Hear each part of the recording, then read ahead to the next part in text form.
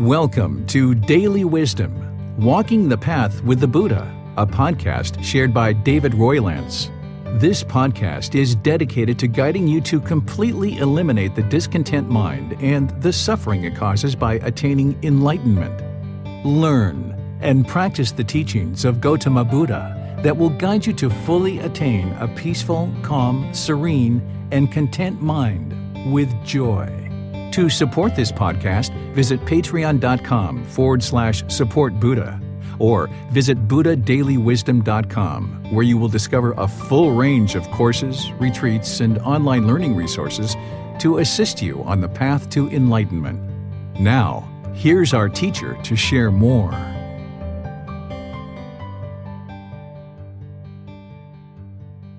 Sawadee Kap. Hello and welcome to Daily Wisdom, Walking the Path with the Buddha. Today we're starting with our book, Developing a Life Practice, The Path That Leads to Nibbana. We're going to be starting with chapter 1 of this book and going all the way through to the end, which is a total of about 24 chapters and then some additional content at the end. So it's going to take us about 6 months of every Sunday having a talk where we go through this book.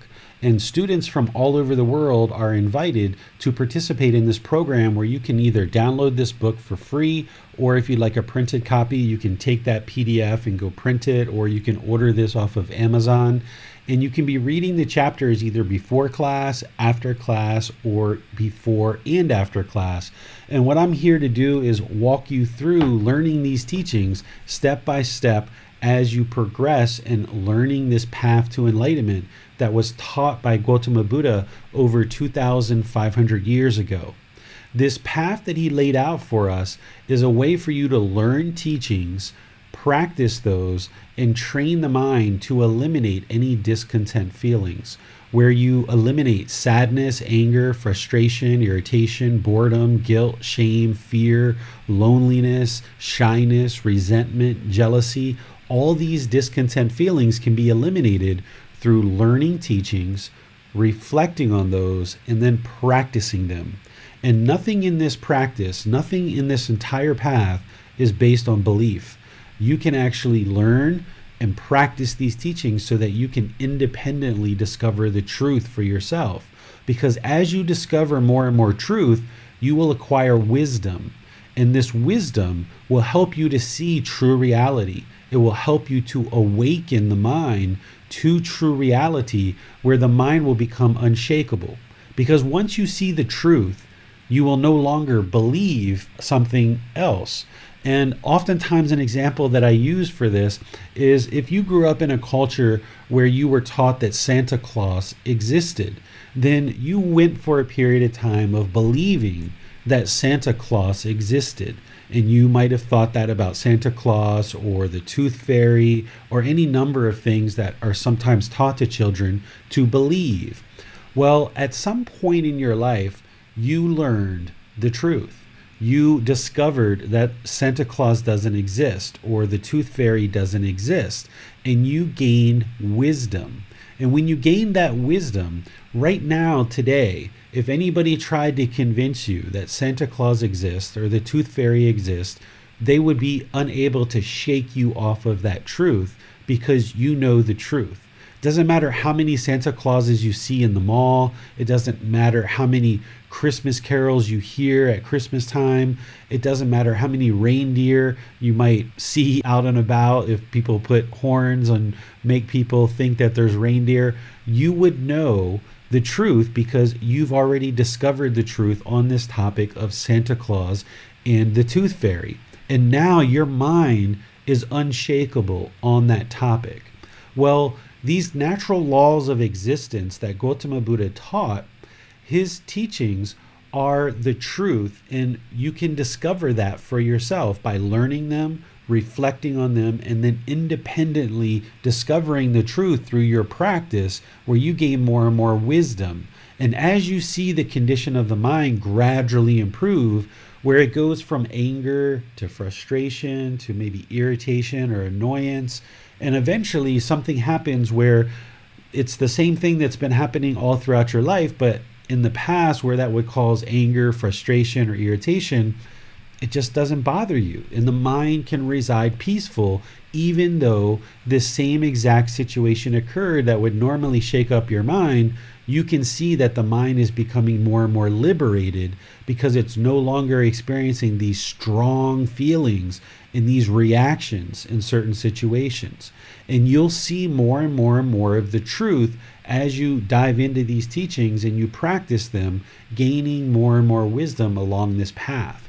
So if this is your first time joining us and you're joining here with the first chapter, I'd like to welcome you. If you've been participating in a couple of classes recently, or you've been learning over the last several months or even up to a year now, I've been teaching online at this point, I'd like to welcome all of you, because this is the very beginning of us walking through this book chapter by chapter, where each Sunday I'll be doing some type of talk, pausing at different times during the talk to allow there to be questions and clarification. And then either before the class or after, you can read the chapter and get more details. You can ask questions in class, you can ask questions in the Facebook group, you can private message, you can send a request for a appointment where we can meet privately and meet.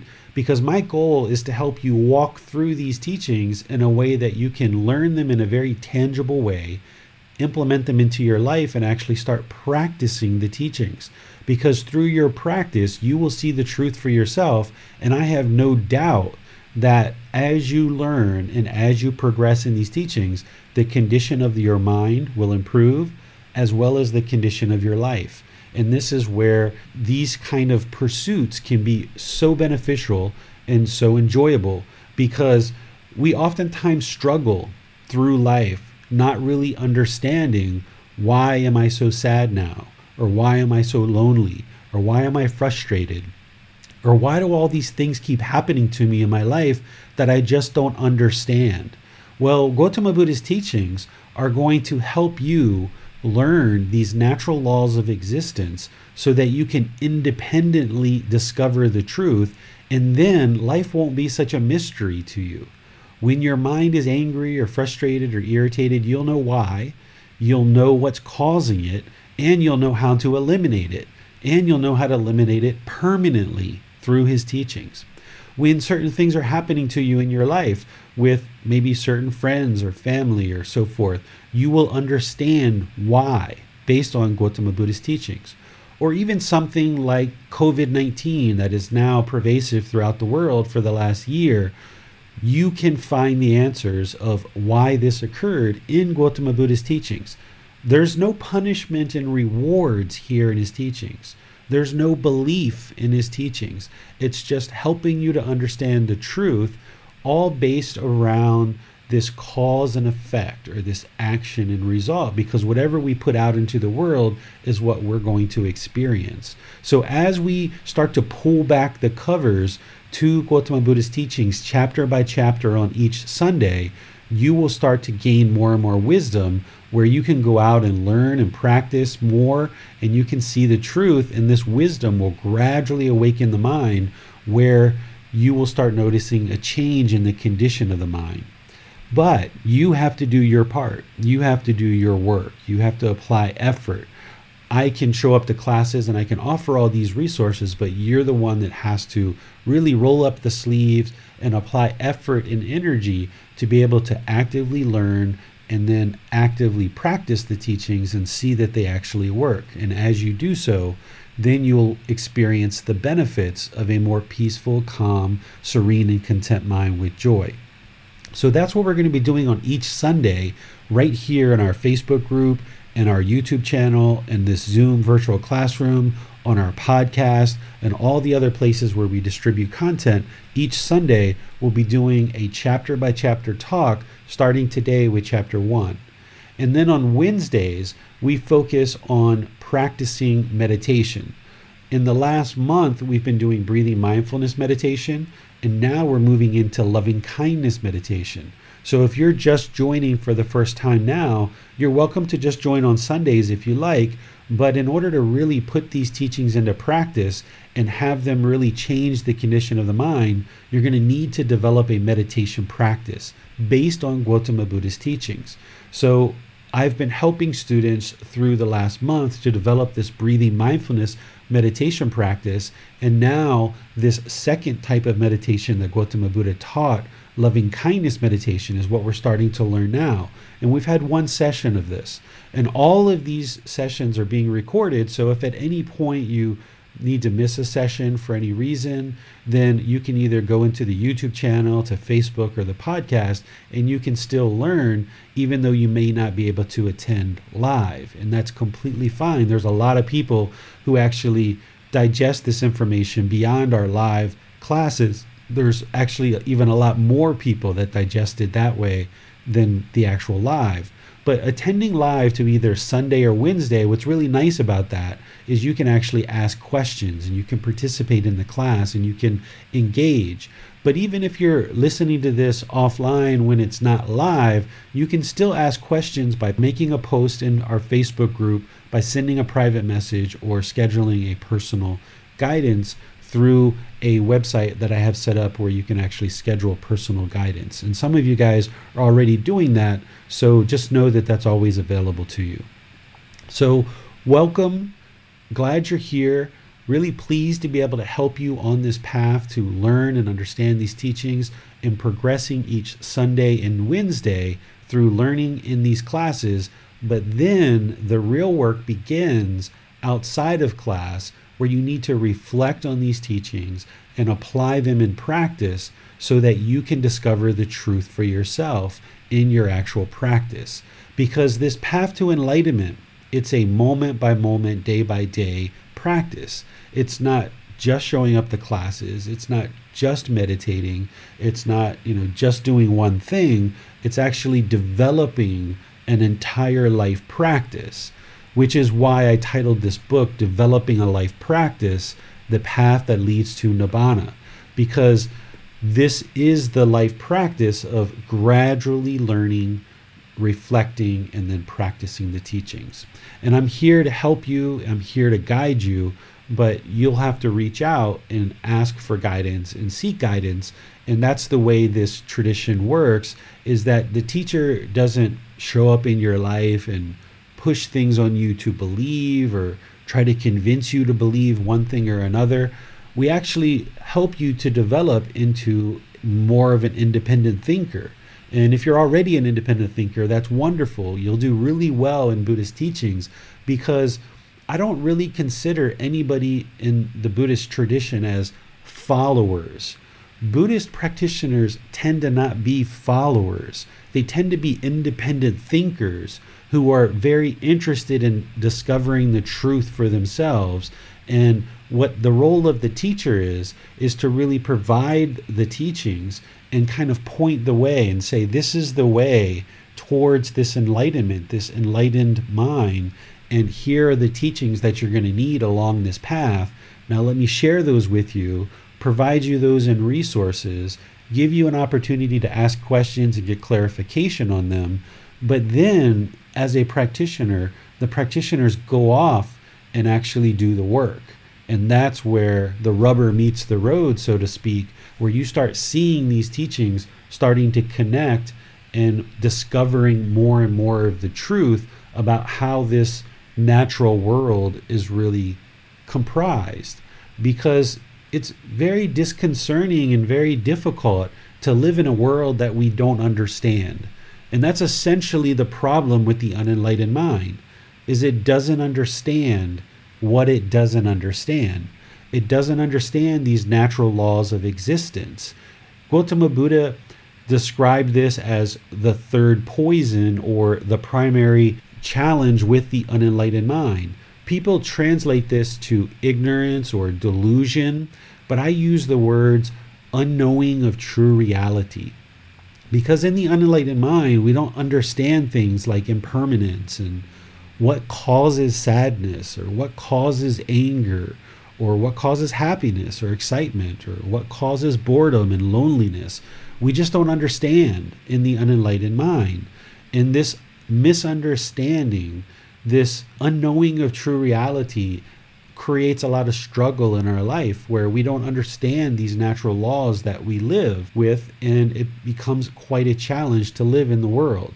And you can think about this as when you were a child, as you were growing up as 1, 2, 3 years old, if you can remember back to even 4, 5, 6, 8 years old, 10 years old, you didn't understand the natural law of gravity. You didn't understand how this natural law of gravity worked. And you kept falling down and hurting yourself, and you fall off your bike and hit your elbow, and you got bloody, and you cried, and you had challenges. You put your toys places and they fell down and broke. And at certain times, as a 6-year-old, 8-year-old, a 10-year-old, life was kind of miserable to walk around with these bruises and these cuts and scrapes, and our toys kept breaking. And as infants and toddlers, we kept trying to stand up and our legs weren't strong enough, and we kept falling down and hurting ourselves and crying or bumping our heads. And life became pretty miserable, or started off pretty miserable, because we didn't understand the natural law of gravity. Well, eventually, as time went on, we started understanding this natural law more and more and more, to the point where now we are as adults and we can freely roam about the world, and we can go all over the place and live peacefully and be content as it relates to this natural law of gravity, because we understand it. So if we have something really special or something that we treasure, we put it in a really special place, and we make sure that it doesn't fall down and break. And we're able to keep that for a pretty long period of time, because we now understand the natural law of gravity, and we know to put it in a very special place. Or when we go out into the world, we know to look down at the ground, we look at the curb, we look at the sidewalk, we make sure our shoes are tied, and we ensure that we don't trip over our shoelaces or a rock or a curb in the street. And this wisdom that was acquired about the natural law of gravity has made our existence so much more peaceful, so much more calm, serene, and content with joy, because we can roam around this earth kind of unhindered, so to speak. Well, there's these other natural laws that are present, but we don't understand them in the unenlightened state.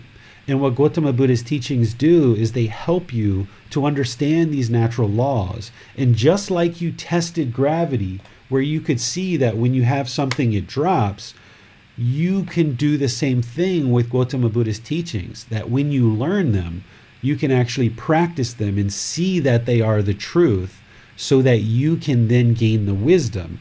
And now, with this new wisdom, you're going to start functioning in the world very differently than you did before, when you didn't understand. Just like when you didn't understand gravity, you function in a certain way, but now you've modified your decisions and how you do things related to this natural law of gravity, because you have more wisdom about this natural law. The same thing with the natural laws that Gautama Buddha taught, that when you learn them and you practice them and you gain the wisdom and you see the truth in them, you're going to start making decisions very differently than you did in the past. And you will start figuring out how to exist more and more and more peacefully through these natural laws. But you need some guidance, and you need resources, and you need help to learn these, because you can't just see the natural law of karma necessarily until somebody kind of helps you to see it. And then when you see it and you start to acknowledge it and you start to observe it, then it becomes so clear. It becomes clear as day to you. But until it's really laid out on a path the way Gautama Buddha did, then it's very difficult for the unenlightened mind to figure this out. And one of the things that makes a Buddha is that they figure this out by themselves. That an unenlightened being wouldn't be able to figure out how to attain enlightenment without guidance. Only a Buddha would be able to do that without a teacher, without a guide. That's one of the things that makes a Buddha a Buddha. So Gautama Buddha figured out these natural laws by himself. And then for 45 years, he taught how to learn these and how to practice them in a way that you can train the mind to discover the same truths and gain the same wisdom that he had during his lifetime. And as you do so, your mind will awaken, and you'll start having more and more wisdom, being able to make better and better choices, not as a follower. None of these teachings are being followed as rules or commandments. It's all about learning the teachings, reflecting, and then practicing. So as you see more and more of the truth, your decisions will start to improve. The teachings that Gautama Buddha shared during his lifetime, they're quite vast. There's 45 volumes of books that we refer to as the Pali Canon. We call it the Pali Canon because it's captured in the Pali language. The Pali language is no longer a spoken language today, and that has all been translated into English. And there's more and more refined translations that are coming out in English all the time. What I've done in this book is I've consolidated the actual path into one digestible book that really lays out the path in a very clear way. And then once students go through this group learning program for 6 months, or maybe repeat it for a year, kind of doing it twice or 3 times, then students graduate into kind of more of a program where you're learning directly from the words of the Buddha, which I have other books and other resources that will help you with that. But this program is going to help lay down this foundation where I've been able to assimilate and capture the path and put it into one digestible book, and then that provides a real framework for you. The more you learn the framework of Gautama Buddha's teachings and you start building this life practice for yourself, what you might come to realize is what I came to realize as I wrote this first chapter. This first chapter was actually written after I wrote the vast majority of this book. And what I discovered through fully understanding Gautama Buddha's path to enlightenment is that his teachings are actually very, very similar to other teachings that we have in the world. Whether it's the Christian teachings or Judaism or Jainism or Muslim teachings, or, you could go through a lot of different traditions in the world.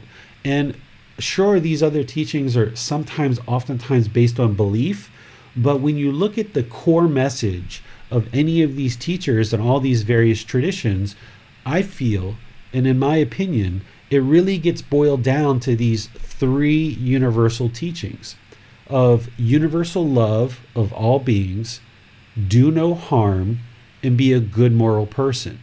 If you look at the heart of what Gautama Buddha was teaching, that is essentially what he was teaching, but of course he goes into a lot of detail about how to train the mind and attain this enlightened mental state where the mind's peaceful, calm, serene, and content with joy.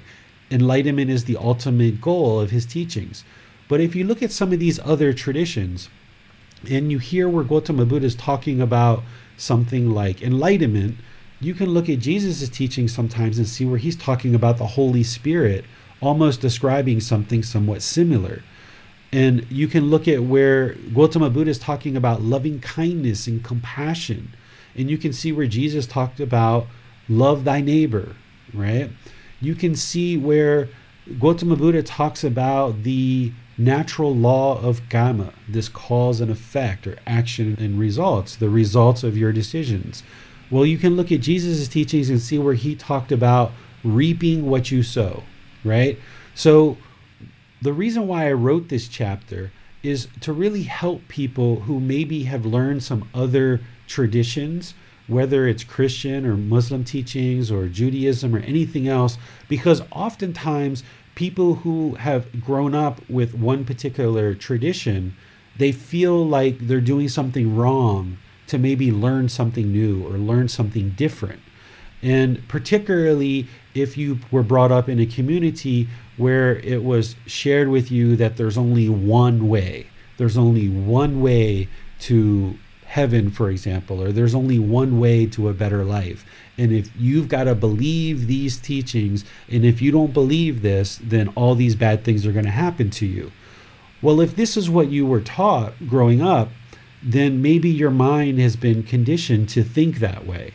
And this chapter was really written to kind of open the door, whether you grew up with Christianity or Muslim teachings or Judaism or any traditions out there, because there's so many, or maybe even nothing at all. Like when I grew up, I explored a lot of different things, but my parents didn't impress upon me to learn any one particular thing. So some people might call that, where you grow up just with nothing, like maybe an atheist or spiritual, or that there must be something out there to learn, but there wasn't really any kind of concerted effort to learn any one particular thing. So whether you grew up with any particular tradition or you grew up with no tradition at all and you were just kind of allowed to explore whatever you'd like, what this chapter is all about is really opening the door to everybody and essentially say everybody's welcome in Buddhist teachings.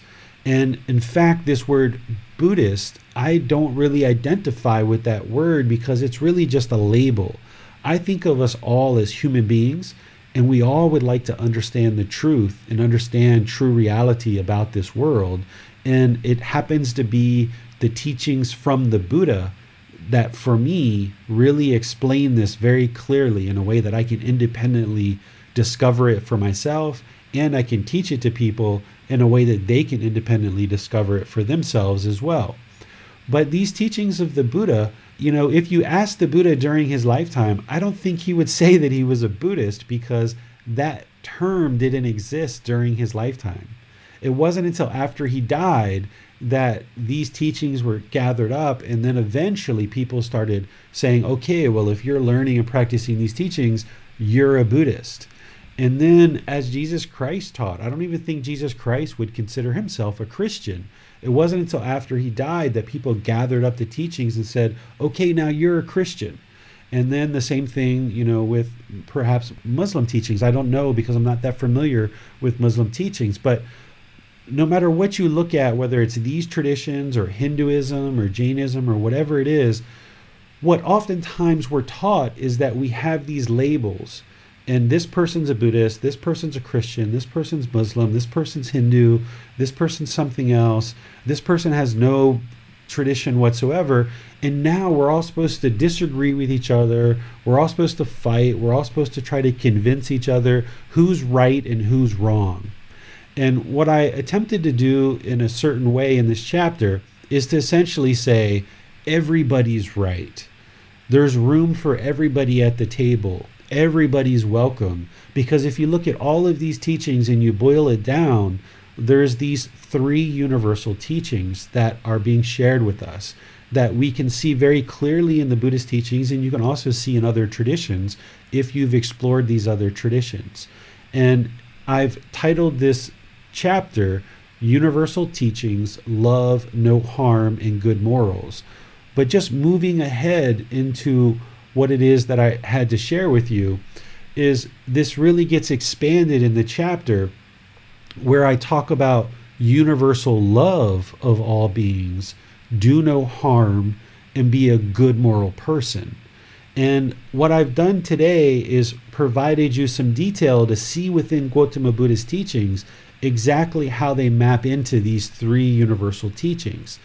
And the beauty about understanding not only the Buddhist teachings in this way, but all these different traditions in the world, is that as you're learning and practicing a tradition or a path to a better existence and a better life, if you're ever in doubt about what you should or shouldn't do in any given situation, you can always revert to these teachings, these three very basic teachings.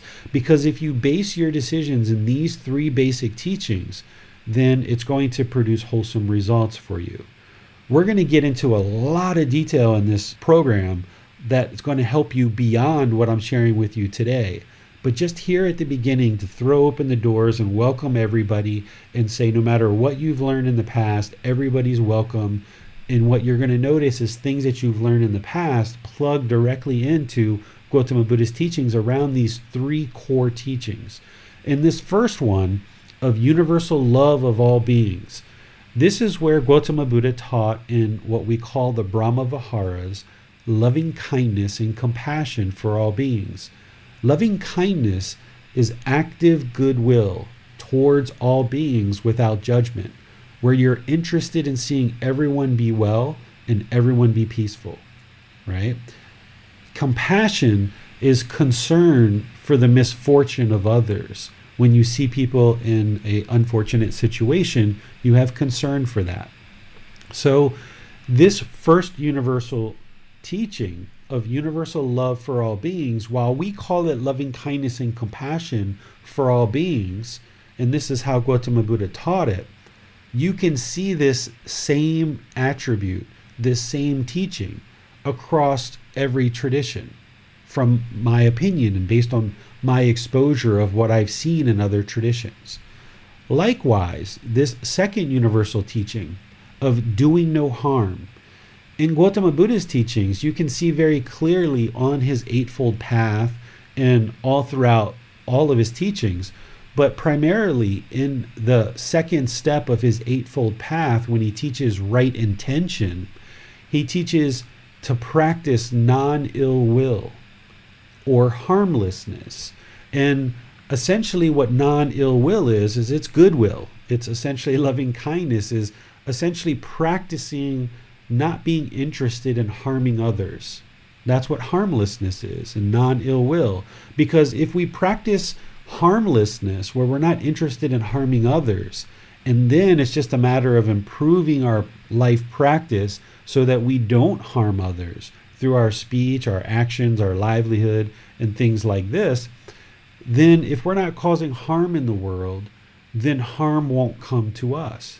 And if you go through an extended period of time, years, 6 months, a year, 2 years, 3 years, where you're making more and more and more decisions where you're not harming other beings, what you're going to notice is no harm will actually come to you. And this is what it means to develop your life practice and clean up the decisions that you've been making in your life so that you get to the point where you're practicing doing no harm to other beings. And the Buddha talked about this as non-ill will or practicing harmlessness. And if you look at the teachings of other traditions, you will see this theme in those teachings as well, depending on who taught you and what books you're looking at and what community you've been part of. You might see that this is also a common theme in these other traditions as well. And then thirdly, this third universal teaching that shows up, I feel, in Gautama Buddha's teachings as well as these other traditions is to be a good moral person. And Gautama Buddha gives a lot of details about what morality is and what moral conduct is, not as a way to fear you or guilt you or shame you into being any particular way or making any particular decisions, but by improving your moral conduct using the Eightfold Path, specifically right speech, right action, and right livelihood, what you're going to learn in this path is you're going to learn how to speak in a way that doesn't cause harm. Gautama Buddha doesn't tell you how to speak. He just gives you guidance, and then you use your free will and your own intelligence to form language and speech that doesn't cause harm, based on this general guidance that he gives as right speech, including the 5 factors of well-spoken speech. And then he does the same thing with right action. He doesn't tell you what to do or how to do it. He just says, if you do these things, it's going to cause harm in the world, so therefore harm is going to come to you. And at that point, it's your choice of whether you choose to actually do these things or not, or whether you choose to practice in this way. He's not going to try to fear you, guilt you, or shame you into conducting certain actions, but he's going to lay out the path, and that's what I'm going to do here in this program, is lay out the path and say these actions cause harm, and if you navigate this, and if you choose to do so, you'll see the truth for yourself, that if you do these things, it will cause harm, so harm will come to you, but if you don't do these things, then no harm will come to you. And depending on what your life has been like during the recent times and over the course of your life, you may have actually been involved in some of these things in the past and seen how they turned out not well. So you'll have real life practical experience where you can see, oh yeah, this is the truth for sure. Or you might have been making some really wholesome decisions in certain situations, and you'll be able to see, oh yeah, this is the truth for sure, because when I did things in this way, I see that it turned out really well. And then Gautama Buddha talks about right livelihood as well as part of his Eightfold Path, which brings together this moral conduct. So if you're learning Gautama Buddha's teachings, these three universal teachings are discussed in this way, where as universal love of all beings, we talk about loving kindness and compassion. When we talk about doing no harm, we talk about non-ill will and harmlessness. And then in terms of our moral conduct and being a good moral person, we look to the Eightfold Path, and specifically right speech, right action, and right livelihood. But this path to enlightenment, to purify the mind and train the mind to experience this peaceful, calm, serene, and content mind with joy, involves a whole lot more than just these three universal teachings. But as I mentioned, I offer this in the first chapter as a way to kind of open the door and to give you kind of a bit of a guiding light, where if you're ever stuck in any particular situation and you're not quite sure what to do or how to approach things, if you practice love for all beings, doing no harm, and be a good moral person, your decision is going to tend to turn out to be a wholesome decision, and you're going to have wholesome results because of that. So let me just stop here, because this is really all that I was planning to talk about today related to this short little chapter in the book, and just give you guys a chance to ask questions as I do in all of these classes. If you're in the Facebook group, YouTube, or Zoom, you can put your question into the comment section, and our moderators, James and Bassam, will see that, and they'll ask the question during the class. And if you're in Zoom, you have the ability to electronically raise your hand, and you can ask your question or any follow-up questions directly as we go in this class. And typically what I'll do is I'll pause kind of every 15 or 20 minutes to seek questions and see if you guys have any questions. But today, because it was a short chapter, I just thought I would kind of teach you what I needed to teach you and share with you. And then now the way that I look at this class is it's a discussion. It's not a lecture. It's not a sermon, right? It's not a homily, right? It's sharing some insight with you, sharing the teachings with you. And now it's an interactive discussion where we can discuss these teachings. And if you're misunderstanding something, or you need clarity on something, or you're not quite sure what I'm sharing on a particular teaching, you can get insight into that. And this path to enlightenment is all based on individuals understanding where they are on the path and understanding what they need to learn, and reaching out to the teacher to ask questions. Without asking questions of a teacher, a practitioner wouldn't be able to attain enlightenment. You can't just read a book and attain enlightenment. You're going to need to have interaction with a teacher. So that's why I make myself available in all of these different ways. So I would like to just turn things over to all of you, and specifically James and Bassam, to ask any questions you guys might have on anything that we've shared today, or anything else that is arising in your practice related to meditation, or any of the other classes that we've been teaching in the recent past, so that you can get clarity on the teachings and gradually improve your life practice. So to be clear, David, there's no area of the teachings that conflicts with or prevents one from practicing their own religion, so to say. Right, exactly. And that was one of the reasons why I wrote this chapter, is that, you know, for someone who, say, is a Christian, and if they were brought up feeling like Jesus Christ is the Lord and Savior, and, you know, I think in that tradition it's taught that if you worship any false idols, that, you know, that's a really bad thing. Essentially, I think they teach that you go to hell or something like that. Well, if you're Christian and you're learning Jesus Christ teachings, and that's what you've grown up with, and that's what you're interested in learning and practicing, great. If those things are helping you, then continue to enjoy that and continue to prosper with those teachings. But there's also the ability here for you to reach into Gautama Buddha's teachings, which I think will actually help you to learn and understand Jesus Christ teachings a lot better.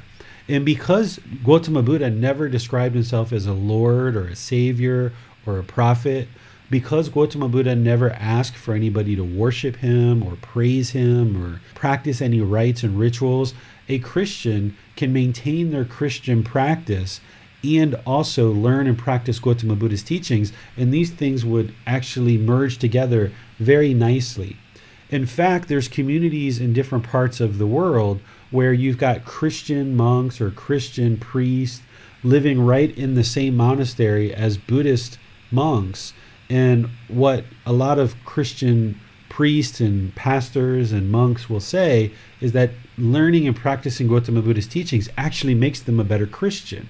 And, you could say that about every tradition, not just Christianity, that because of the way Gautama Buddha taught, where he never asked anyone to believe anything, he never asked anyone to worship him, he never referred to himself as a Lord, he never referred to himself as a savior or a prophet, then the doors are wide open for people from all these other traditions to continue to, understand things in the way that they have with their own teachings from when they were growing up, but now reach in and gain some insight from a person like Gautama Buddha, who's able to really share things in a very unique way that I think will help you to further understand the teachings that you grew up with as a child.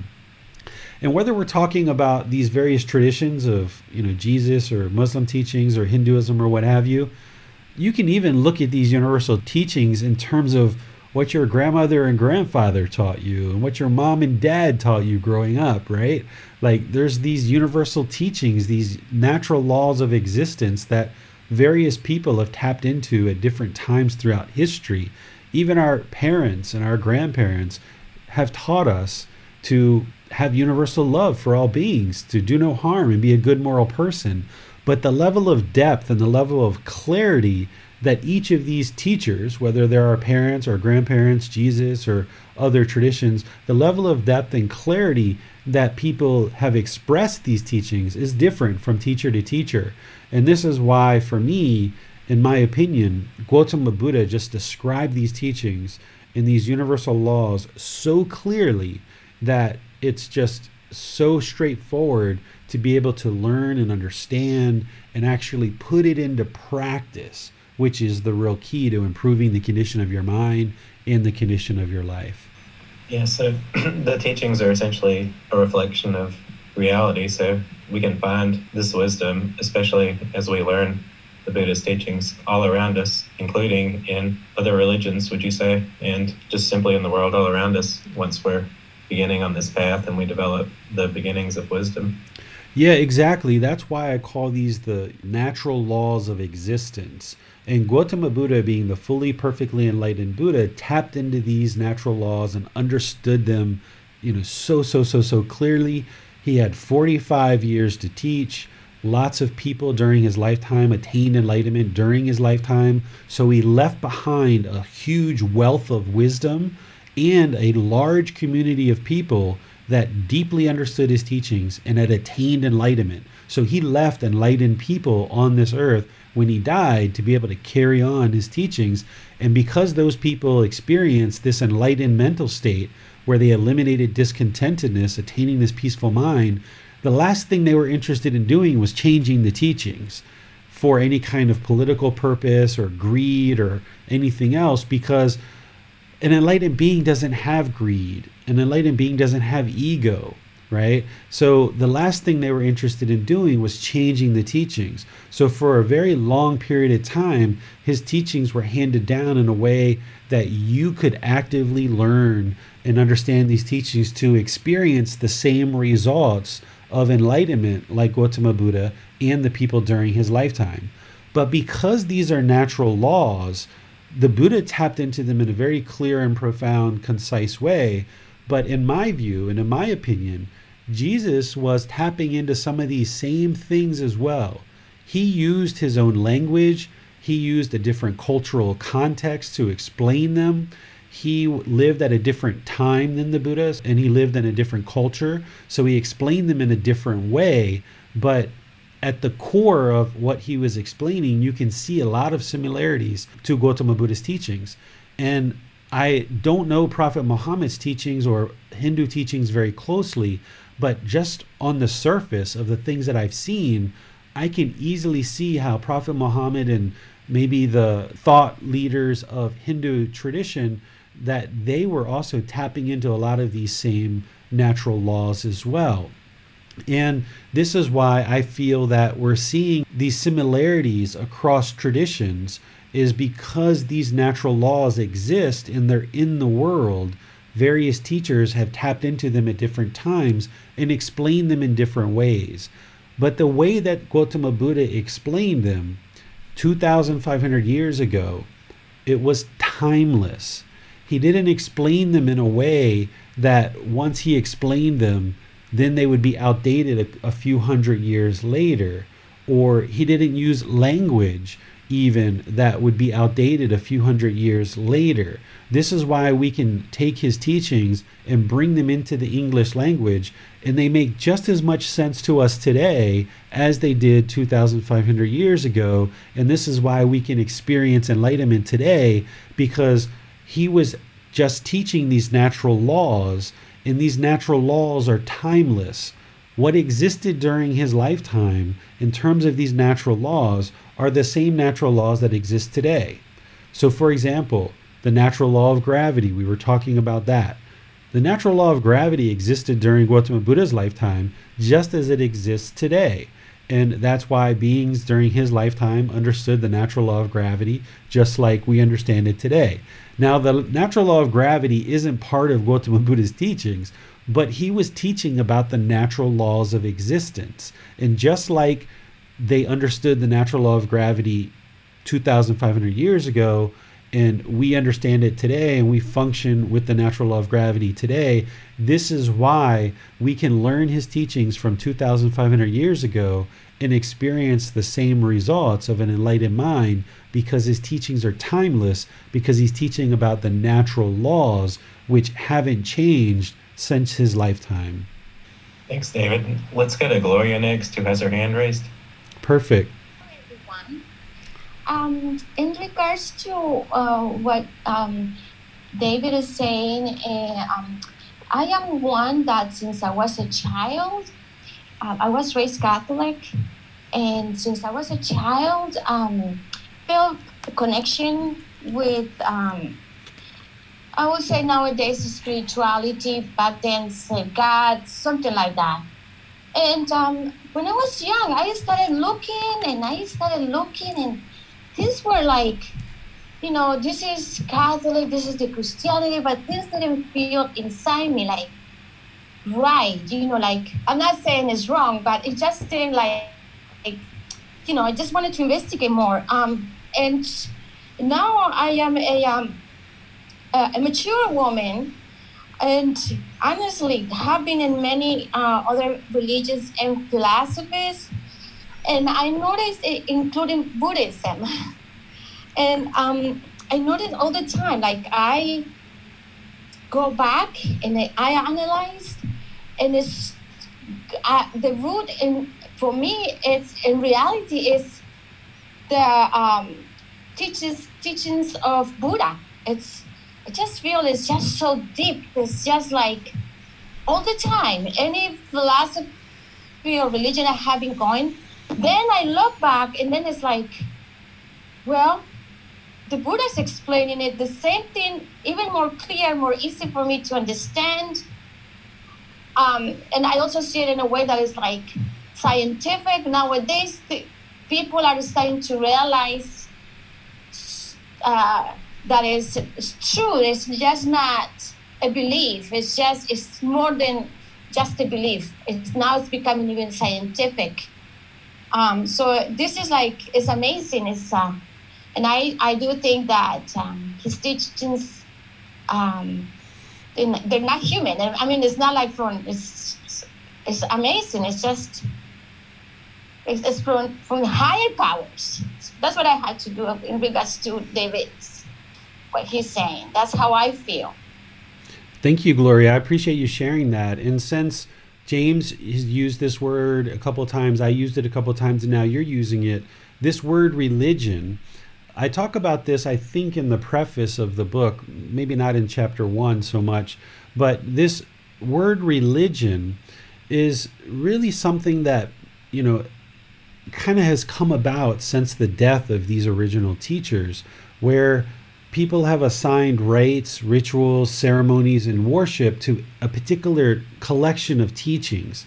And some people would consider Gautama Buddha's teachings a religion, but I wouldn't, because when I look at religion, I think of a centralized organization who is responsible for disseminating teachings out throughout the world, and people are taught to believe these teachings with rites, rituals, ceremonies, and worship. And when I look at Gautama Buddha's teachings, I don't see that. So while a lot of people do consider Gautama Buddha's teachings a religion, if we consider that religion is a centralized organization that's collected teachings and now is having rites, rituals, ceremonies, and worship, Gautama Buddha's teachings don't have rites, rituals, ceremonies, and worship. There's also not a centralized organization that disseminates the teachings throughout, and there's no belief as part of his teachings. And I think this is what Gloria's really kind of touching on, is that you can see the truth for yourself. And whether you consider Gautama Buddha's teachings a religion or not, somewhere out in the world, all the different students that I teach will have different opinions on this, and that's fine. But one thing that I would encourage all of you to do as you embark on this journey of learning these teachings is, oftentimes the word religion conjures up some fear or some guilt or shame or resentment or things like this, particularly if you've been involved in a community that it caused a lot of challenges for you growing up. So if the word religion elicits negative feelings for you, that's even more of a reason to kind of strip that away. And that's why I kind of talk about that in the preface and say, this approach to life with Gautama Buddha's teachings is developing a life practice where you are an independent thinker and you're able to make wise choices in your life through understanding these natural laws of existence. So I agree with what you're sharing, Gloria, and thank you for sharing that. And at the same time, encourage you all to not think of Gautama Buddha's teachings as a religion, but instead of as a life practice in which you're learning teachings and then you apply them in your life through wise decision making or discernment. Thanks, David. We have several questions coming in from Zoom, so let's go to Bassam now. Okay. Question from Joshua. It says, with loving kindness and compassion for all beings, how does this relate to animals and the consumption of meat? Yes, so remember, there's nothing here that is a rule, right? There's nothing that is a commandment. But what the Buddha is teaching you in terms of loving kindness and compassion is helping you to cultivate a mind that has wholesome qualities, where you're practicing a genuine interest in others being well, and you have this interest in seeing peacefulness, and you're not interested in harming others, as well as you have this compassion or this concern for the misfortune of others. So this relates not only to human beings, but it also relates to animals as well, that you're not interested in harming animals, for example. There's lots of different thoughts out there about eating meat and not eating meat and how that relates. I actually talk about this in detail in chapter 7, and we're going to explore this in chapter 7 in detail. I chose to stop eating meat about 2.5, 3 years ago, and it was a wonderful decision. And I observed improvements within 2, 3, 4, 5, 6 months, that the body was functioning better. I no longer had digestive issues. I noticed that the mind became more clear. I noticed that the skin became more clear. I noticed that the mind no longer had these up and down emotions that I was experiencing. And I attributed this to the hormones and the drugs and the toxins that are found in the meat.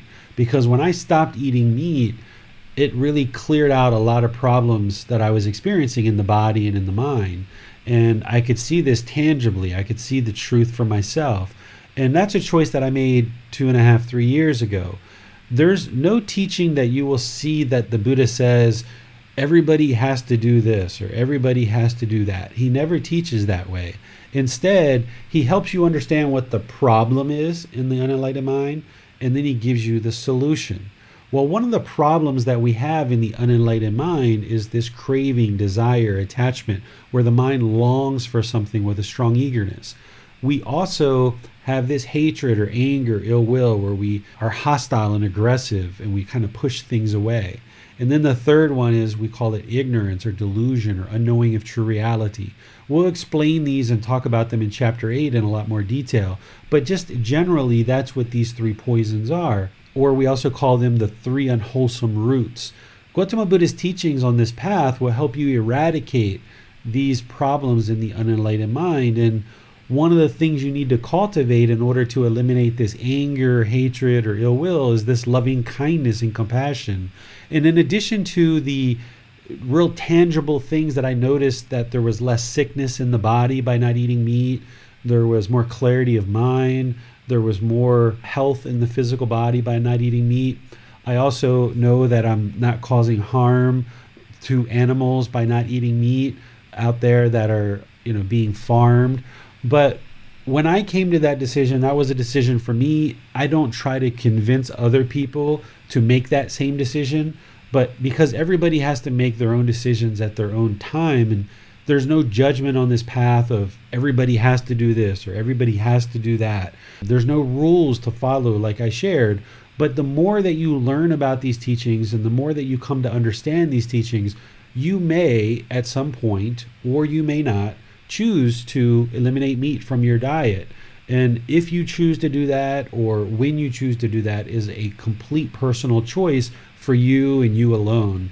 And if you're eating meat now, or you decide to continue to eat meat for the rest of your life, there's no judgment of you for that. And there's no looking down on one person who decides to eat meat or not eat meat. There's none of that in this practice of that people should be looking at each other and judging each other, because everybody's on the path and everybody's at different places on their path.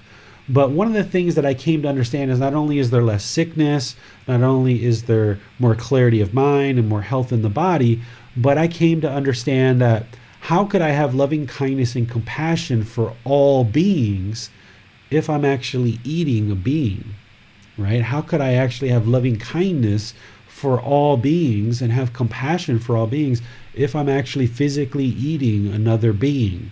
And it took a while for me to gradually transition off of eating meat, and eventually I ended up eliminating eggs and dairy and things like this as well. And as I said, there was lots of results, and this is where you can see the truth for yourself, that through eliminating this from your practice, from your life practice, you'll see the results in the health of the body and the mind yourself through making these choices. But when or if you decide to do that is completely your choice, and something that you may decide to come to at some point. And we'll actually cover this topic in a lot more detail when we get to chapter 7. Okay, a question from Nick. In the first part, she says, Teacher David, can we go over how the 5 precepts relate to the 3 universal teachings, and are they detailed in a later chapter? I think that it would be best to talk about that after we've talked about the 5 precepts, which are in chapter 7. That's where we discuss the 5 precepts. And I've got Gautama Buddha's actual words there, and then I expand it with my own words as well to help you understand it more clearly. Because in order to understand how the 5 precepts map into the 3 universal truths, you have to first understand the 5 precepts, and you have to understand these. So once we get to chapter 7, if you would like to understand how these map in, then we can discuss it there. But absolutely, the 5 precepts map into these 3 universal teachings as well. Okay, in the second part of the next question, she says, how would you describe the 5 precepts compared to the 10 commandments? I don't recall 100% of what the 10 commandments say. I know that I studied them at one point in my life, but I'd be pretty hard pressed to list what the actual 10 commandments are. But what's important for you to understand with the 5 precepts is these aren't commandments. These aren't rules to follow. All of Gautama Buddha's teachings are based around this cause and effect, or action and result. essentially the result of your decisions. By you making wholesome decisions, wholesome things are going to happen. And by you making unwholesome decisions, unwholesome things are going to happen. So for example, the first precept, which is living compassionately, trembling for the welfare of all living beings, where the Buddha talks about not killing other beings. Well, we can see very clearly that if we kill other beings, bad things are going to happen for us. Our mind has to have a certain level of hatred and ill will in order to kill another living being. And if we're killing human beings or we're actively killing animals, then that hatred and that anger, that ill will that's in the mind, it's not going to be just directed at those beings that we're killing. It's also going to be directed at other beings in our life too, and we're going to find it very difficult to have healthy relationships with people, right? So the 5 precepts, they're guidance of helping you to drastically eliminate your unwholesome decisions that you make that are going to cause harm in the world, and therefore harm's going to come to you. Because with this first precept of not killing, we know that not only is there going to be hatred, anger, and ill will in the mind in order to kill other beings, but if we start killing other beings, particularly human beings, we're going to go to jail, right? We're going to have a hard time in life, and that's the unwholesome results. What oftentimes people think about with this natural law of karma is they think it's this mystical, magical thing in the sky, or this punishment and rewards. But it's not. It's actually just this causality of cause and effect, action, result, the result of your decision. So if our decision is that we're going to kill other living beings, for example, and we actively go out into the world and we're killing dogs and we're killing cats and we're killing animals and we're killing human beings, those decisions are going to lead to harmful results for us. Or like the second precept about stealing, right? The decisions for us to steal, if we did that, it's going to produce harmful effects for us. And one of the things that I do in this book is when I talk about the Buddhist teachings, I give examples of those harmful effects, because pretty much everything that the Buddha taught not to do, at some point in my life, I actually did. And I experienced the results therein. And because of that, I have a very clear understanding of if I do these things, harmful things are going to happen in the world. So therefore harm's going to come to me. And if I do these things, they're really wholesome and beneficial. Therefore, a lot of wholesome and beneficial things are going to happen for me. So you've probably experienced this in your life too. So don't think of the precepts as commandments or rules that are being given to you by some entity. And if you don't do these things, bad things are going to happen. You're going to be punished. That's not going to promote the kind of mind that is an independent thinker, that's looking at things with an intelligent mind and trying to see this causality, that if these things are happening and I'm making the decisions to do these things, wholesome things are going to happen. If I'm making these decisions to do these unwholesome things are going to happen. You've got to see this natural law of karma very clearly in this causality, that it's right here, right now. That it's right here and right now. This whole natural law of karma is happening all the time. For example, if I was teaching right now and I was jumping around from topic to topic to topic to topic, and you were finding it really difficult to understand what I was teaching, there wouldn't be any students who would listen and who would learn, because my mind is muddled and unclear, and students would find it very difficult to learn with me. But because I've cultivated a mind of concentration, now when I speak, I can speak with clarity and focus, and I can speak with right speech. So therefore, people have shared that they're pleased to be able to learn with me. And I'm very pleased when students choose to learn with me. And I work at being polite, kind, friendly, and respectful to all the students. And because of this, because of being polite, kind, friendly, and respectful, that's what I get back from the students. They're always very polite, kind, friendly, and respectful with me. This is the causality. Whereas if I was muddle-minded, if I was impolite, if I was unkind, if I was disrespectful, then how would I be able to host classes teaching these things and actually benefiting people's life? So this natural law of karma is at play all the time. So this is why when you're polite, kind, friendly, and respectful to the people around you, you're going to find that you're going to have more friends, and you're going to have better job opportunities. You're going to move up in your company and make more salary and get more promotions.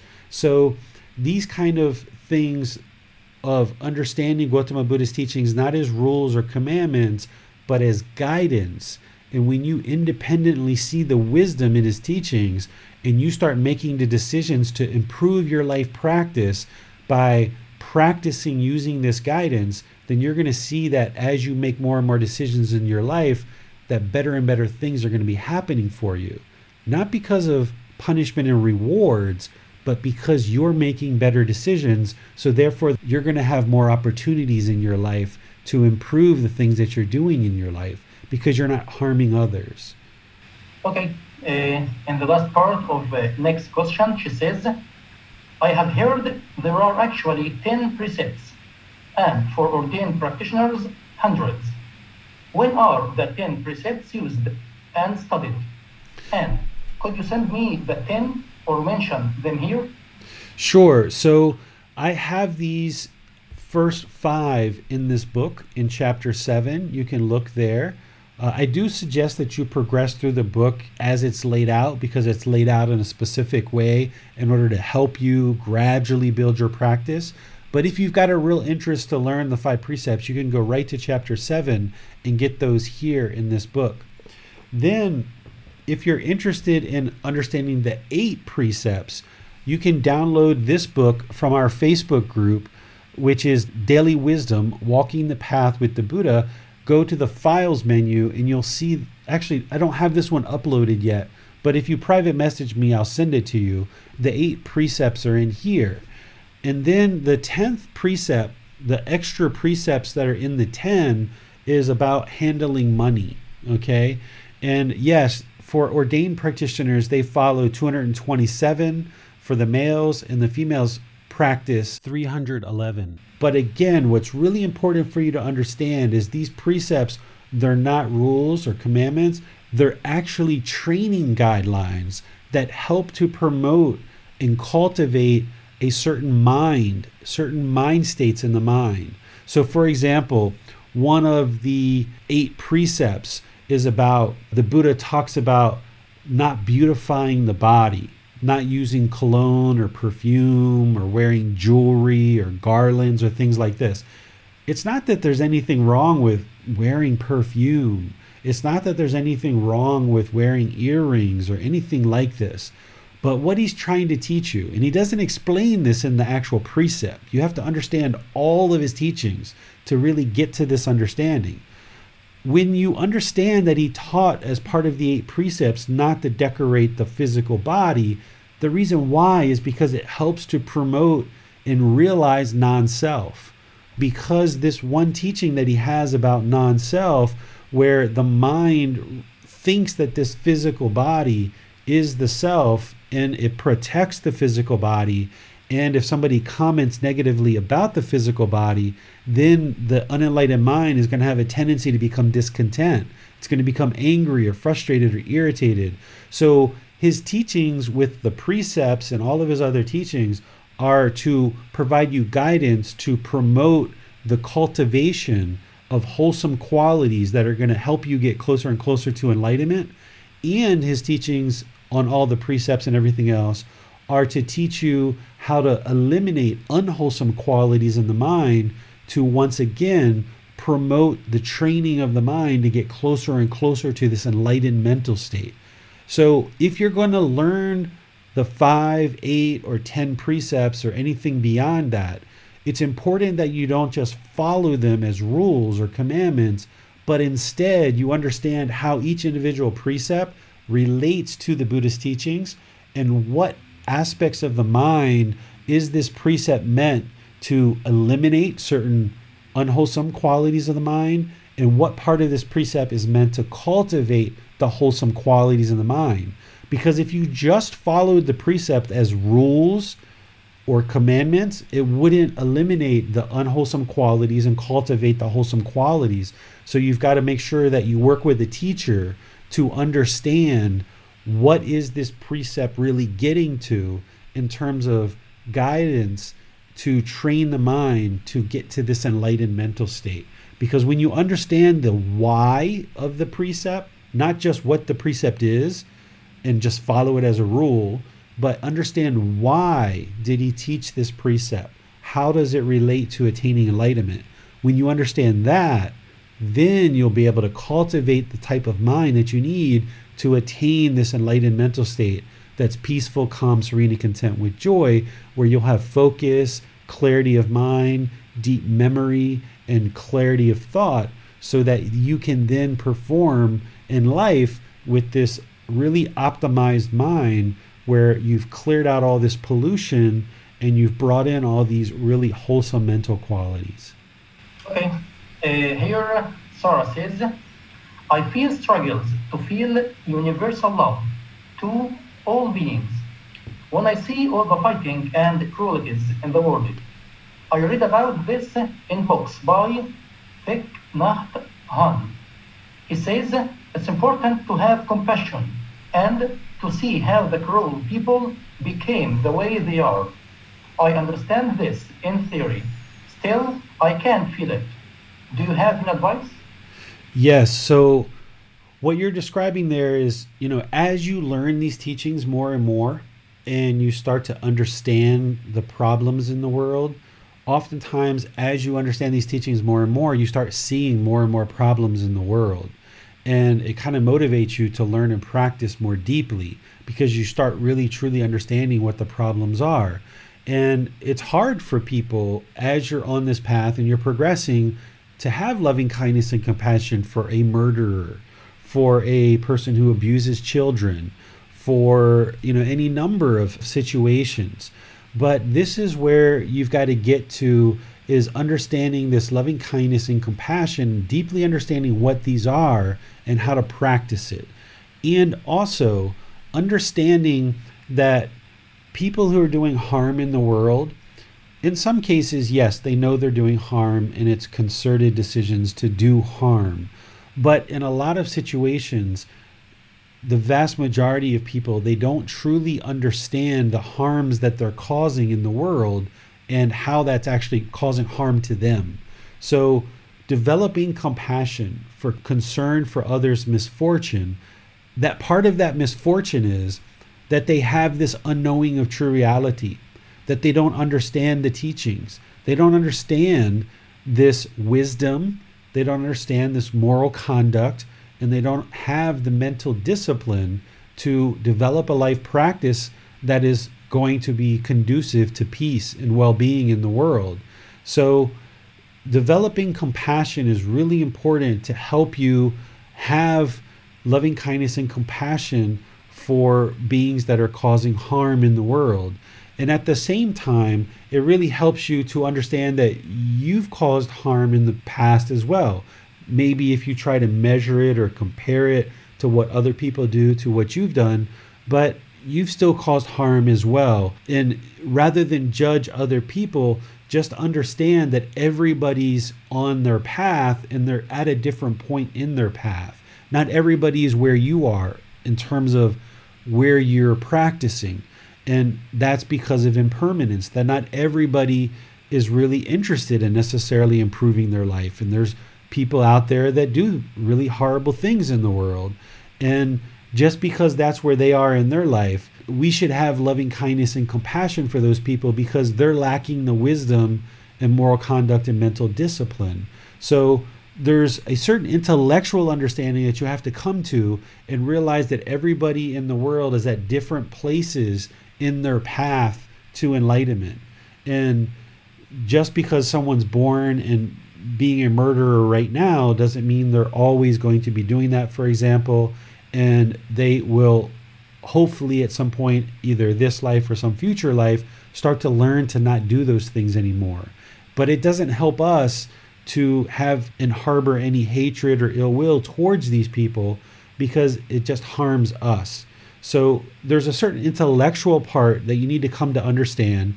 And with that intellectual understanding, try to look at everybody as family and look at them as maybe being your family at some point.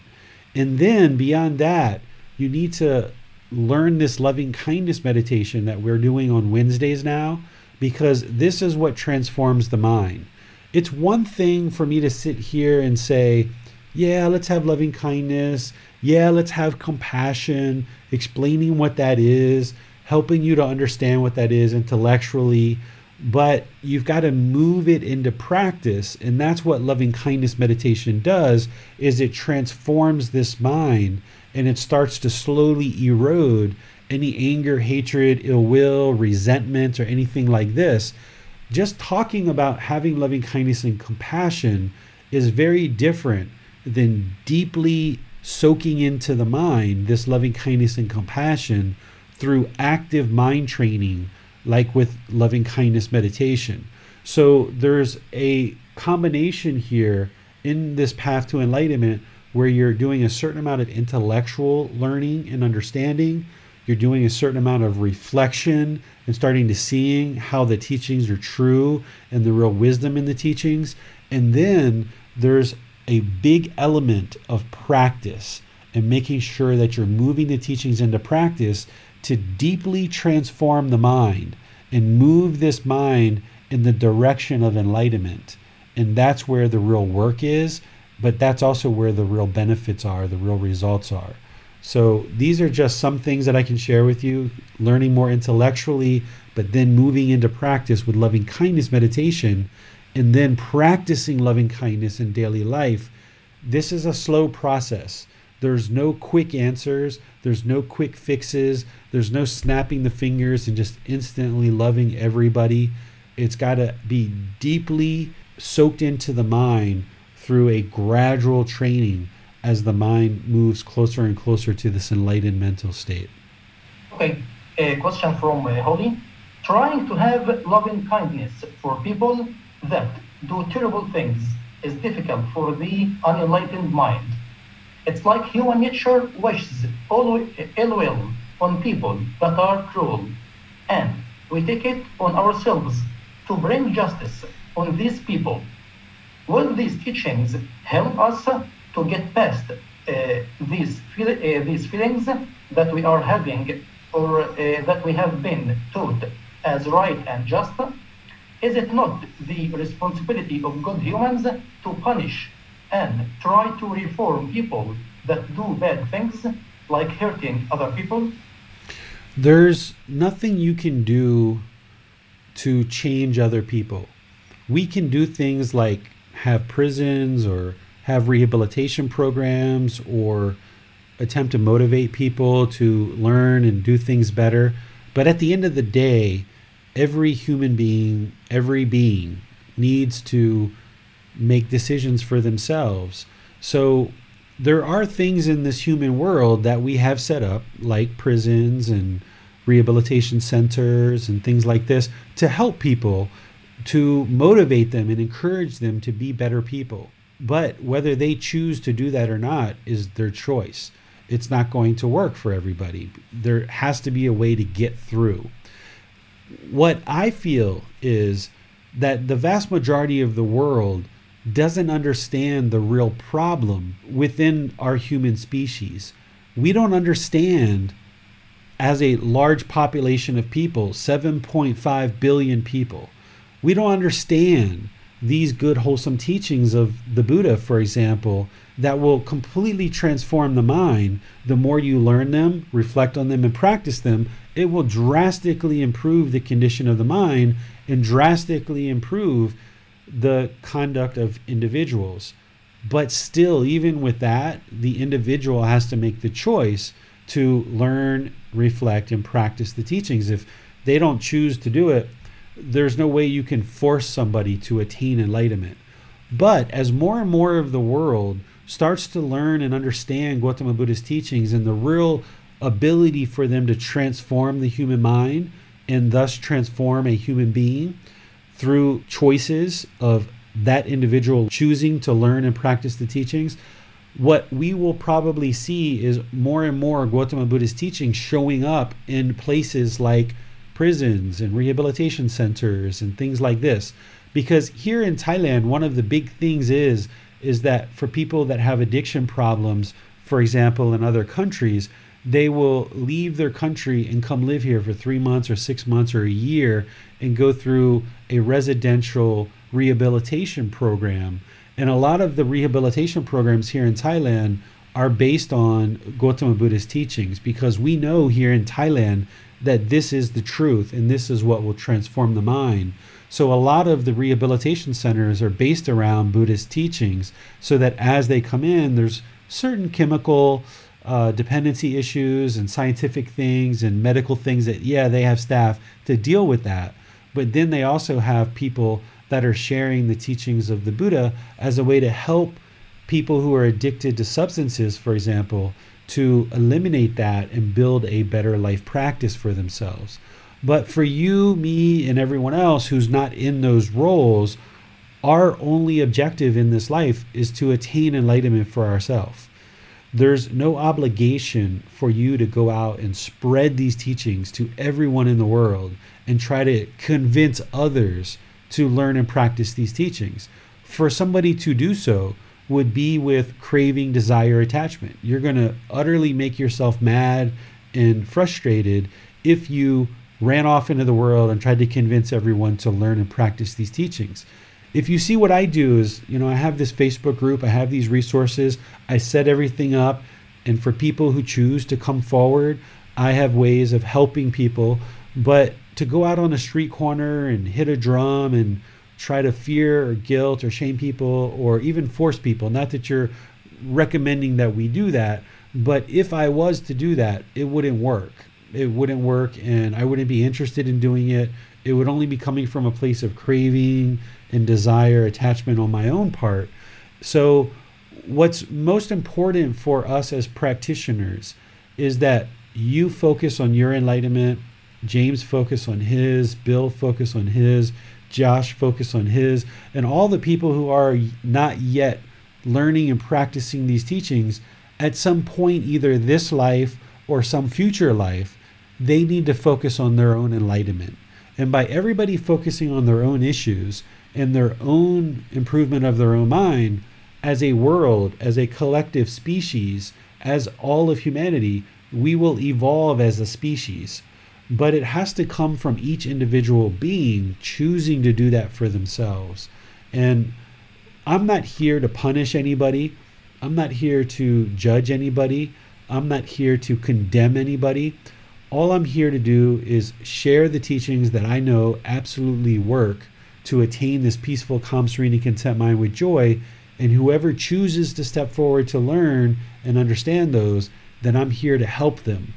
But if somebody's not interested to do that, then I can't help them, because in order to get to enlightenment, there needs to be 1,000,001 decisions that person makes. All the different classes, all the different times to pick up a book and read a book, all the different times they have to choose to meditate, all the different times that they need to make the active choice to do good, wholesome things in their life. There's millions and millions of decisions that someone has to make in order to get to enlightenment. And there's no way to force someone to make those decisions. So all we can do is focus on our own enlightenment. And for me, I've decided to teach. So share these teachings for anybody who chooses to step forward. And anybody who's not interested in learning, then okay, that's fine. That's their choice. And I'm just going to keep moving on with my life and just focus on helping those people who are asking for help. But it's important that you just focus on your own enlightenment. Don't think about punishing others. Just focus on eliminating unwholesome qualities from your mind and cultivating the wholesome qualities in your mind. People who are doing wrong things in the world, they're facing their consequences. You don't have to be the person to ensure that they meet their consequences, because they are meeting their consequences. And you may not be there when they meet those consequences, but they are either wholesome or unwholesome. So by us each focusing individually on our own learning and our own practice, that you can actually gain results, because you can change your mind, but you can't change the mind of other people. Okay, teacher. Question here. What would be the result of loving kindness that lacks wisdom? What would be the kind of karma? In some parts of the world, like here in Egypt, some people are interested in forcing other people to believe in their religions. That may be for them, of course, this go against all moral, all universal morals. But for them, they think that they are doing the right thing. Sometimes people affect them in believing in a wrong religion. Of course, again, that's for them. So maybe this is a kind of loving, but it lacks wisdom. What would be the result of this kind of loving? That person will just continue to be frustrated. They'll continue to be irritated because they continue to have craving, desire, attachment. I don't think about what's right or wrong necessarily. I know what is the truth in terms of Gautama Buddha's teachings and what leads to enlightenment. But these other traditions that are being taught out in the world, I don't think of them as right or wrong. And if somebody chooses to share the teachings that they've learned and they try to impress upon others to believe those teachings, then they're doing what they think is best in the world. And that's what they're choosing to do. And I'm not attempting to try to change them to do anything differently. I'm just going to keep doing what I do. But for those people who have craving, desire, attachment, this is the cause of discontentedness in the mind, which we talked about in previous classes, and we'll talk about some more in future classes. So if somebody's out there beating a drum, trying to get people to forcefully believe in what they believe, they're going to experience discontentedness of mind, and that's their result, or that's their karma. And as long as they're continuing to do that, they're going to continue to experience discontentedness. So that's the results of what they're producing for themselves. There's no entity that's punishing them. It's just them punishing themselves. That by having craving, desire, attachment, they're going to continue to have discontentedness in their mind, and they're going to continue to struggle in the world. Because it's not just that one topic that they're having craving, desire, attachment about. It's about many different things in their life, and they're experiencing discontentedness on many different levels and many different topics. A person who has a peaceful, calm, serene, and content mind with joy, they just have wisdom and a smile. They don't need to go out into the world and forcefully convince people to do the things that they know are right and the things that they know is the truth. So you won't find enlightened people out on a street corner trying to force people to have any particular belief, because the path to enlightenment is all about learning the truth and eliminating belief. And enlightened people that are teaching will set up in a way where they're not asking for money, they're not motivated out of any kind of selfish pursuits, and they're not going to try to push and push and push and push people. They're going to allow people to make the choice to step forward and learn and be guided on the path as they choose, without them actually having craving, desire, attachment themselves, because an enlightened being has eliminated all of that. So they're just going to set up in a way that is going to allow people to step forward and learn if they choose. And then if people choose not to learn, then okay, they're fine with that, because their mind's already peaceful, calm, serene, and content with joy. They're not trying to push and force people to attain enlightenment, because an enlightened being knows that that's not going to work. Okay, thanks, teacher. No more questions for now. Okay, anything from you, James? I had a quick question. When we see the universal teachings and many of the teachings of the Buddha, at first glance, the teachings may seem outward focused and focused on others. But would you say that the primary motivation of the teachings is not the effect that this conduct has on others, but the effect that the conduct we have with others has on our own mind? Yes, you said that very well, James. And keep in mind that there's three main traditions of Buddhist teachings. And we'll talk about this probably about 5 months from now, that there's Theravada Buddhism, there's Mahayana Buddhism, there's Tibetan Buddhism, and then there's many offshoots of those that are different sects and different traditions, different schools. And each of these traditions teach different things in different ways. We feel that in the Theravada tradition that we are sharing and practicing what the Buddha actually taught during his lifetime. And in this tradition, it's all inwardly focused. It's all about training our mind. It's about each individual being on an independent journey to learn, reflect, and practice teachings to train your mind to attain enlightenment. And by you training your mind and changing your conduct, things will automatically change around you. But if you make your primary focus to change other people, then you haven't actually solved the problem, because the mind is still thinking that the problem is the external world. The problem isn't the external world. Yes, there's problems in the world that people are murdering, for example, or abusing children or selling drugs and things like that. Yes, those are problems. But the problem that an individual is having is they want things to be a different way. And if an individual went off into the world and tried to change everybody else, then they're not understanding that the real problem is in their own mind. It doesn't mean that you aren't aware of these other problems in the world. It just means that as you get deeper and deeper into this path, you start realizing and you come to understand that the real true problems that you've been experiencing your whole life is your own mind.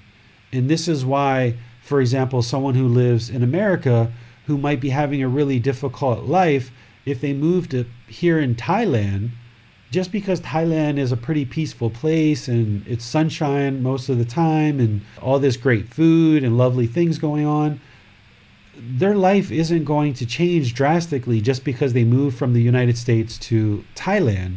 Yes, they've changed their environment, but the problems have followed them because the problems is their own mind and the way that they make decisions in the world.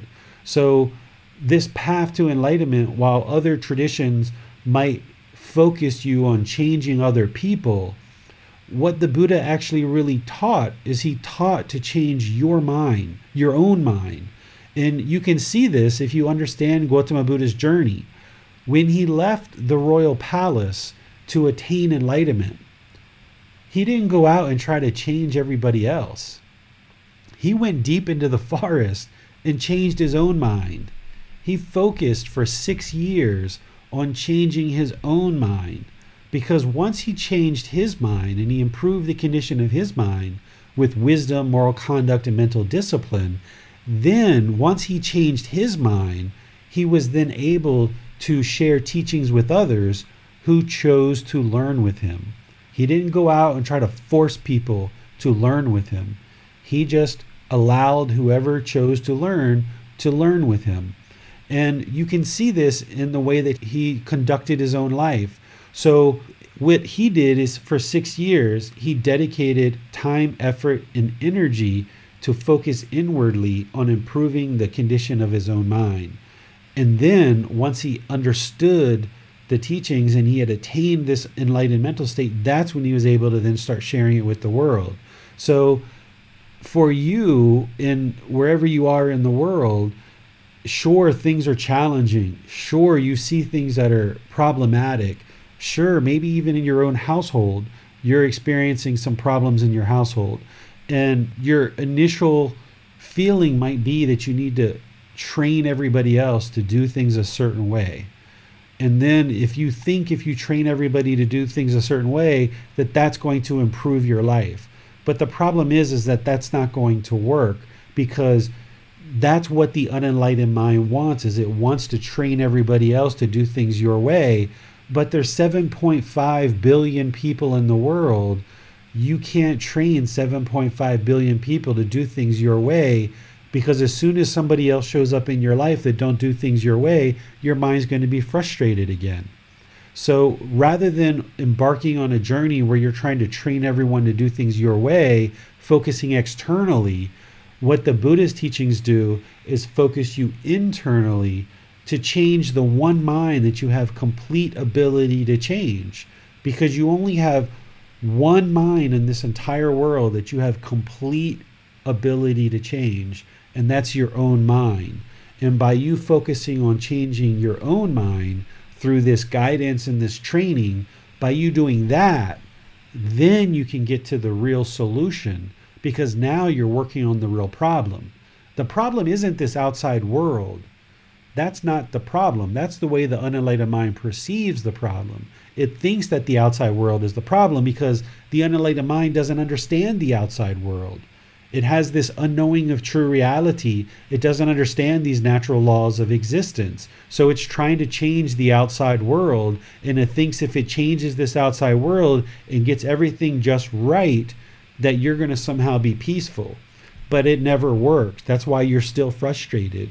That's why you still get disappointed. That's why you're still lonely and sad and bored and feeling guilty sometimes and maybe shy, because you can't change this outside world.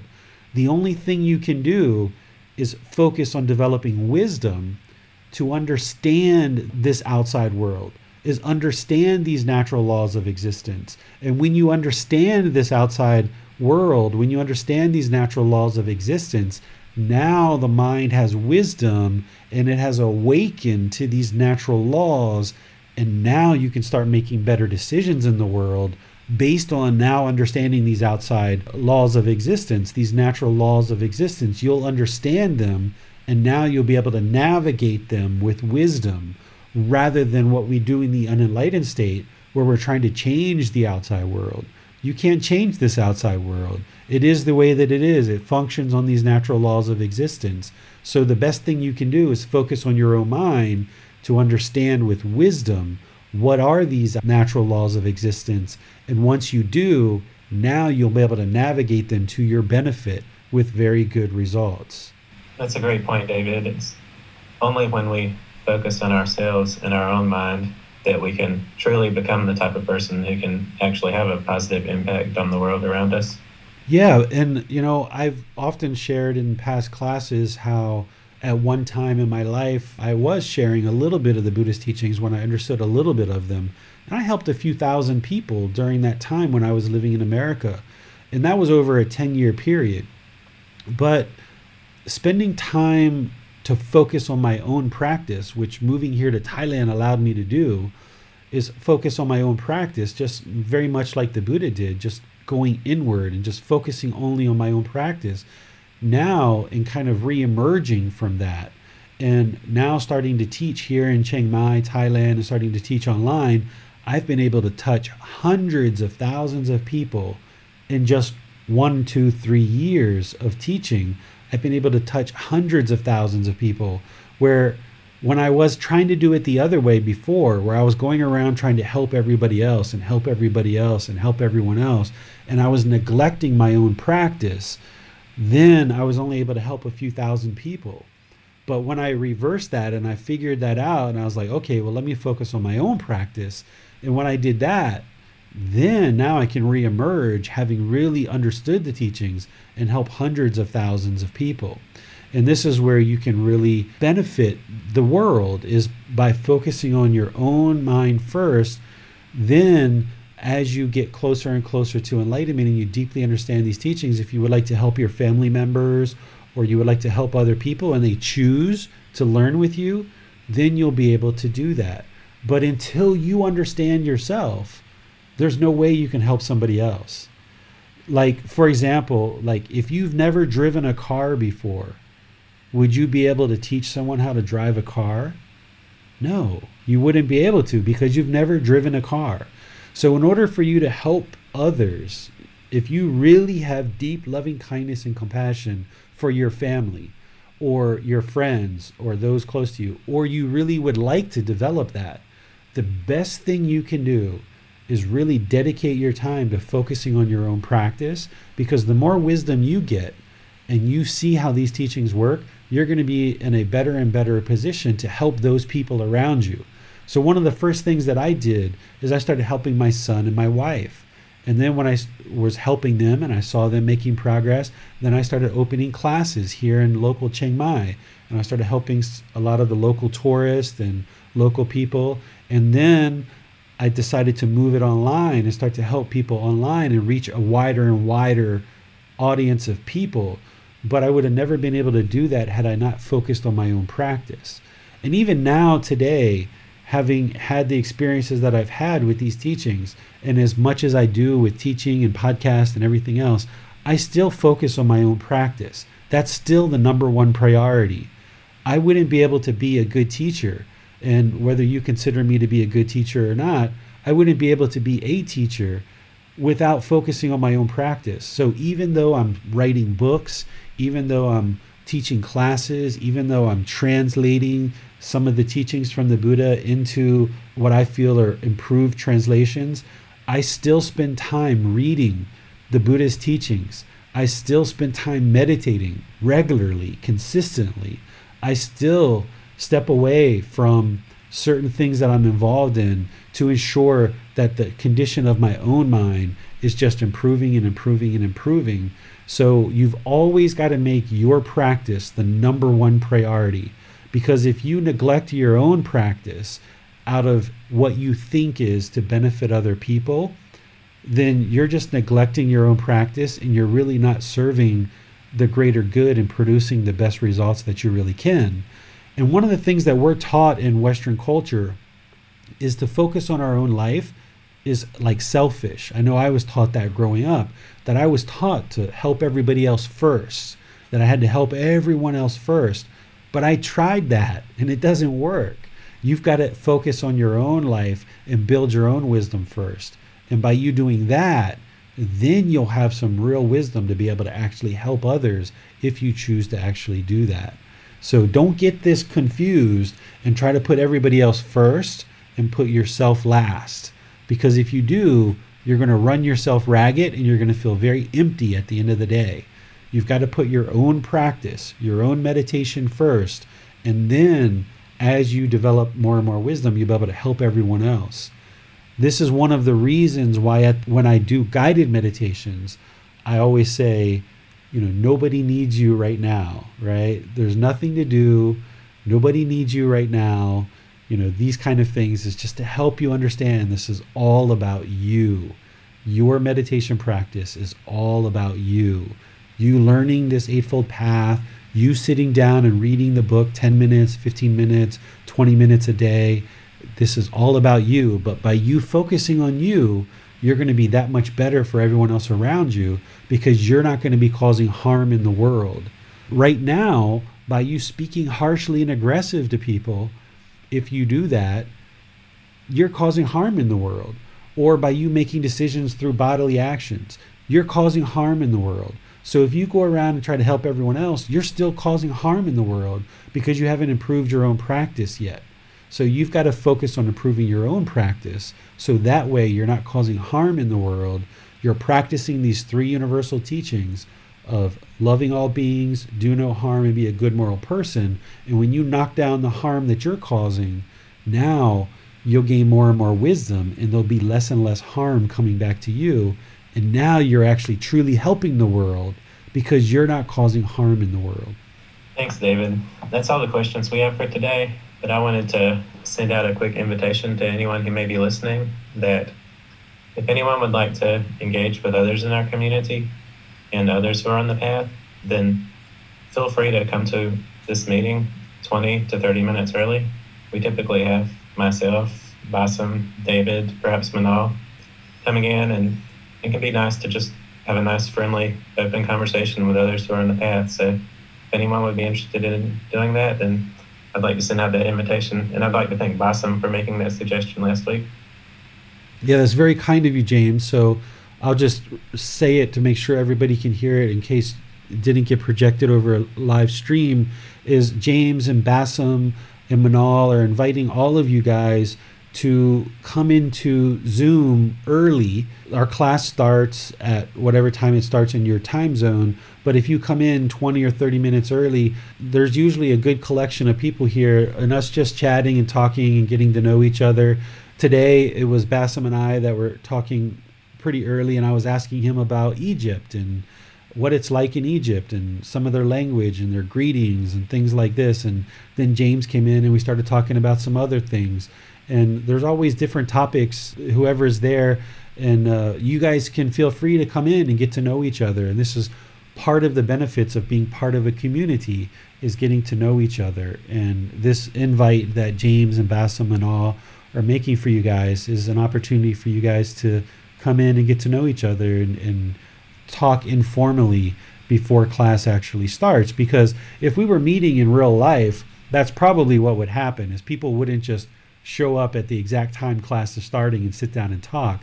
You guys would actually probably show up 15, 20, 30 minutes early, and you would talk and get to know each other and chit chat. So now, even though we're online, you guys can still do that. And this Zoom is open for all of you guys to come in and be able to do that. So thank you for offering that, Bassem, James, and Manal. I think that's really nice of you.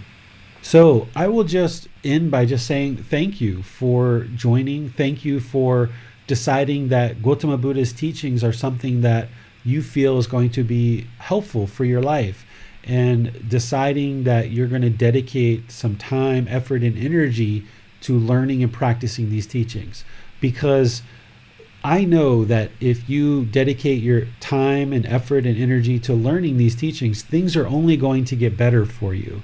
And this program is designed for you to slowly, gradually learn. So if you just come to these classes and that's it, then that's great. It's going to help you. But if you add in that you're reading the book, you're doing meditation daily, that you're spending time with maybe the podcasts or the YouTube videos, you're maybe scheduling some time to meet with me, you're maybe posting some questions here or there, whatever way you decide to engage with these teachings, there's no expectation on you of what you should or shouldn't be doing. But you chart your own path and just know that there's nothing but support and encouragement and motivation and love here for you, that there's somebody who's really interested in seeing you learn and grow and develop.